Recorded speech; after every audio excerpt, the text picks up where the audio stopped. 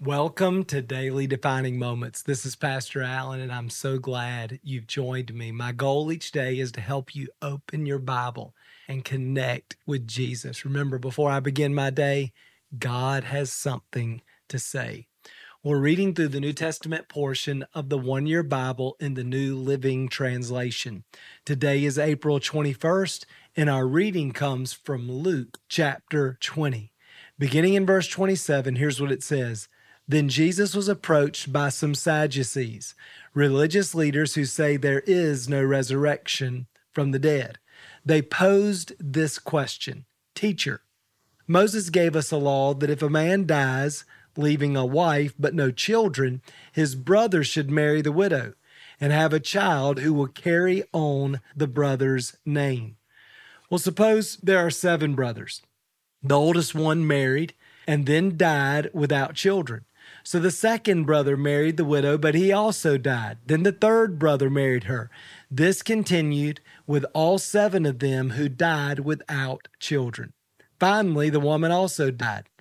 So tell us, whose wife will she be in the resurrection? For all 7 were married to her. Well, Jesus replied, marriage is for people here on earth. But in the age to come, those worthy of being raised from the dead will neither marry nor be given in marriage, and they will never die again. In this respect, they will be like the angels. They are children of God and children of the resurrection. So, of course, the Sadducees in this story, they don't believe in the resurrection, so they think they've got this question that'll stump Jesus and kind of prove to everybody this whole resurrection idea doesn't work because it seems to contradict this issue in God's law.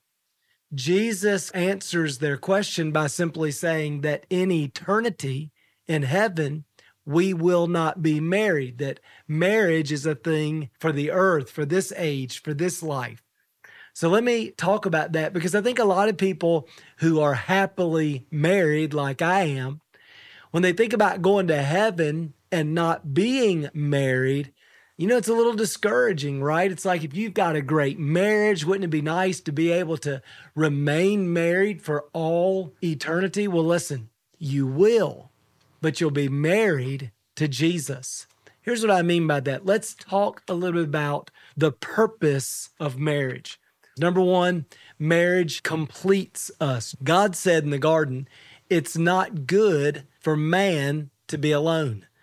And one of the reasons that's true is because we all have some deficiencies, and God has actually engineered us, wired us to be attracted to our opposites. So that's not just a funny little saying, opposites attract. It's actually science, it's psychology. We're attracted to our opposite because our opposite completes us.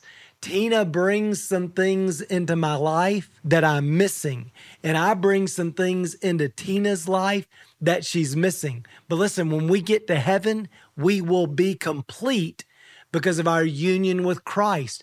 Jesus will do for us what our spouse does for us in this life. Here's the second thing. We marry for companionship, right? And in the kingdom of God, we will all be family.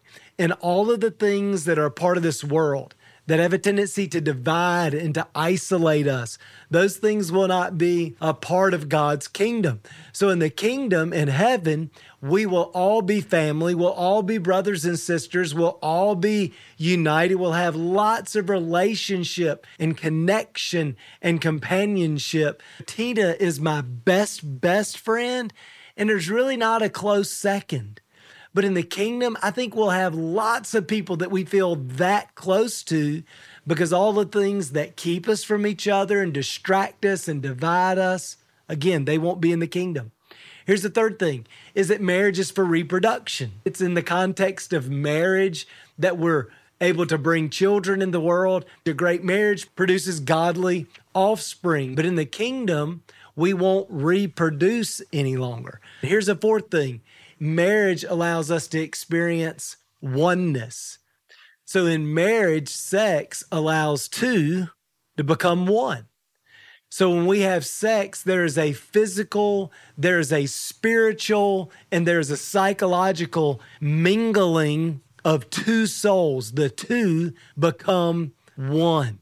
In the kingdom, the oneness that we long for, we will have with Jesus, and in this community, this family with one another. So there won't be sex in heaven either.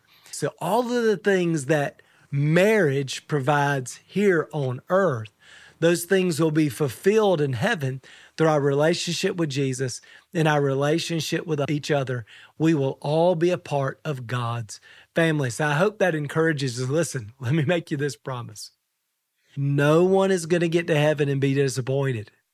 You're not going to get to heaven and go, oh man, I like being in heaven, but I sure miss my wife. No, you're not going to be in heaven and disappointed that you don't have a marriage certificate. You're going to be in heaven and with your current spouse, assuming they know the Lord Jesus. You're going to be in heaven with that person, and we're going to get to enjoy Jesus together forever and ever. Let me pray for you. Father, thank you so much for the promise of the resurrection. God, we're so grateful that death is not the end, that we will live forever. And God, I pray that you would help us to look forward. God, I pray that you would help us to look forward to heaven, to look forward to our union with you, and to be perfectly connected and related to one another, our family. God, we look forward to that day. And so, God, we just thank you for Jesus, for his death and resurrection that make our eternal life, our new life possible. God, we thank you for that. Fill our hearts with expectation. Help us to live with an eternal perspective. Help us to live with the kingdom, with eternity in mind. In Jesus' name we pray. Amen.